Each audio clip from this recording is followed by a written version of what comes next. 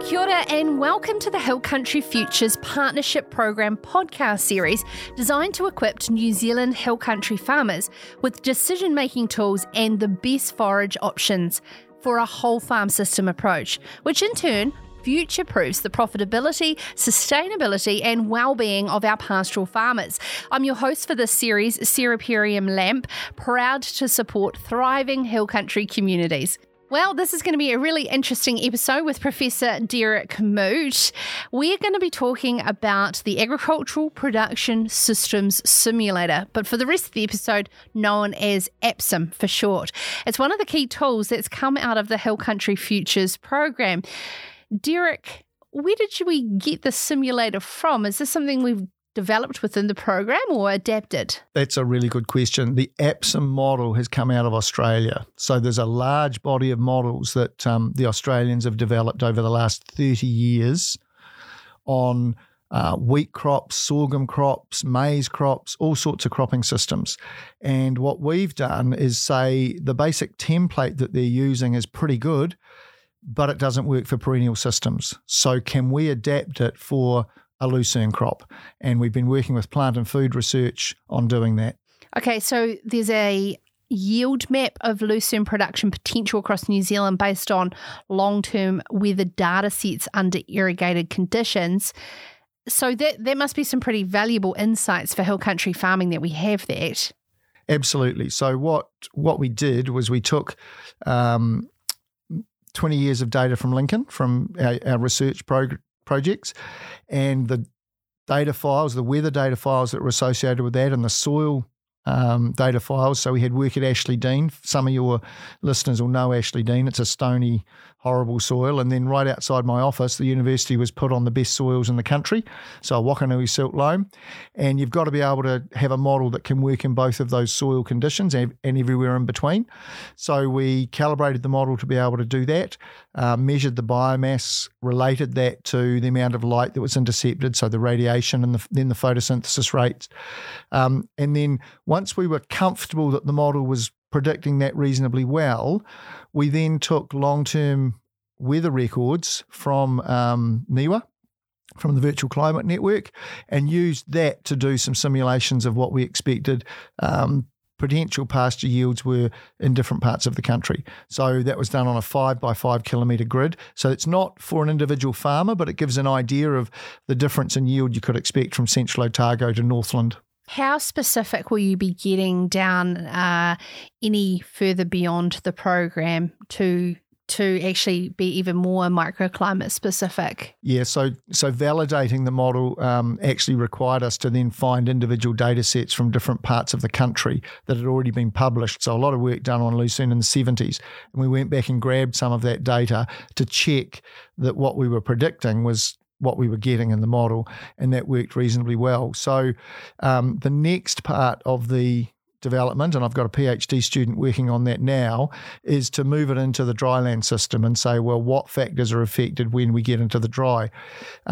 We don't grow a lot of irrigated lucerne in New Zealand, which disappoints me because we should be. No, the yields are incredible. Huge. That's right. So part of that is it's huge, it's a very efficient plant, and so we've been able to model that. The next part is to go, well, what do we expect in different soil types and our rain-fed dryland areas?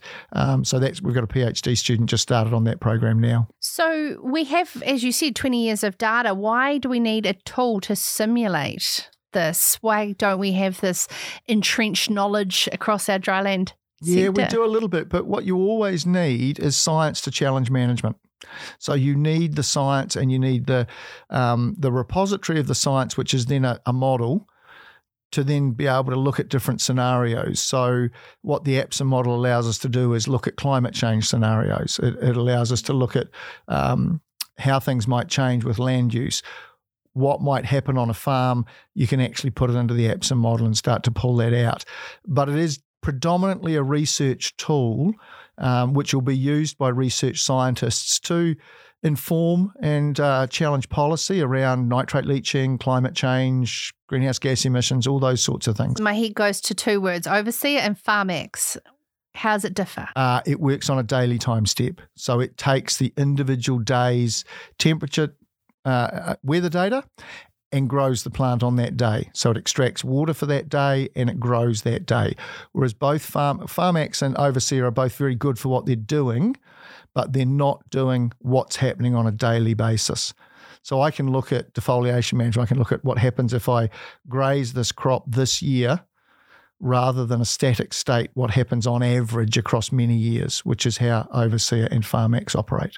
I think there's farmers listening that would love to get their hands on this tool as soon as possible, as opposed to locked into research. Yeah, it's a much more complicated tool to use, and therefore at this stage it's probably not used by farmers. It does take quite a bit to utilise. But on behalf of farmers, informing policy is of just as much value. Absolutely, and that's really why we're trying to do this. We need to ensure that if we are going to encourage farmers to use legumes, red clover, whatever it might be, that we're not actually causing unexpected consequences in terms of environmental impacts.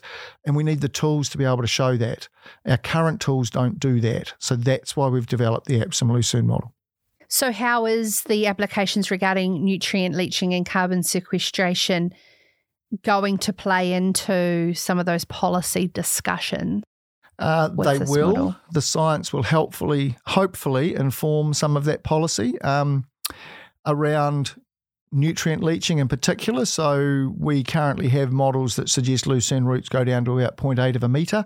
We know they go down to 2.5. We've measured to 5 metres.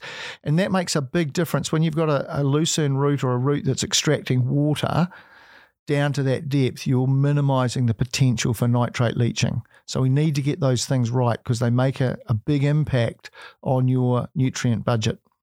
Yeah, and a complete reduction of inputs in terms of water use and fertiliser applications as well. So I understand you brought plant and food research and Manaki Whenua land care research into this part of the Hill Country Futures program. How have they been involved in contributing? Yeah, absolutely. A former PhD student of mine, Edmar Teixeira, from Plant and Food Research, actually runs the Lucerne model. And so they do a lot of the programming and things that my team doesn't do. So they're involved heavily in developing APSIM Lucerne, but also they run the APSIM wheat model and they're running it for pastures and all sorts of things. So they're the real experts. So it was really important that we work with them. And then Landcare have a lot of the data around the soils and also how to look at the landscape, how to look at that 5 kilometre by 5 kilometre grid with 30 years of weather data. So they brought those skills into the program. So in practical sense, informing policy in a management context of, say, your farm environment plan, how is going to, what's your dream? Because I'm just trying to my dream is, Sarah, that we can actually challenge some of the outputs that we get from our current models that I don't think are based on solid enough evidence.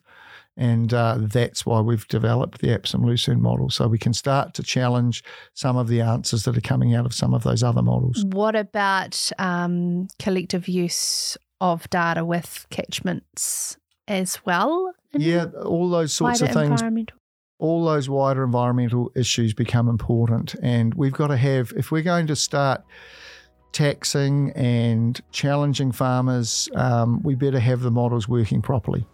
Fantastic. Professor Derek Moot there on the APSIM model, which you can find out more on the Hill Country's Futures website, hillcountryfutures.co.nz. That is the Agricultural Production Systems Simulator, which has been one of the key tools that has come out of the program. This is part of a wider podcast series of Hill Country Futures Partnership Program, which is a wrap of the $8.1 million research program co-funded by Beef and Lamb New Zealand, Ministry for Business, Innovation and Employment, PGG Wrightson and Seeds, and Seedforce New Zealand. For more information, visit hillcountryfutures.co.nz. And of course, the Beef and Lamb New Zealand Knowledge Hub is huge with heaps of resources online as well. Ngā mihi nui.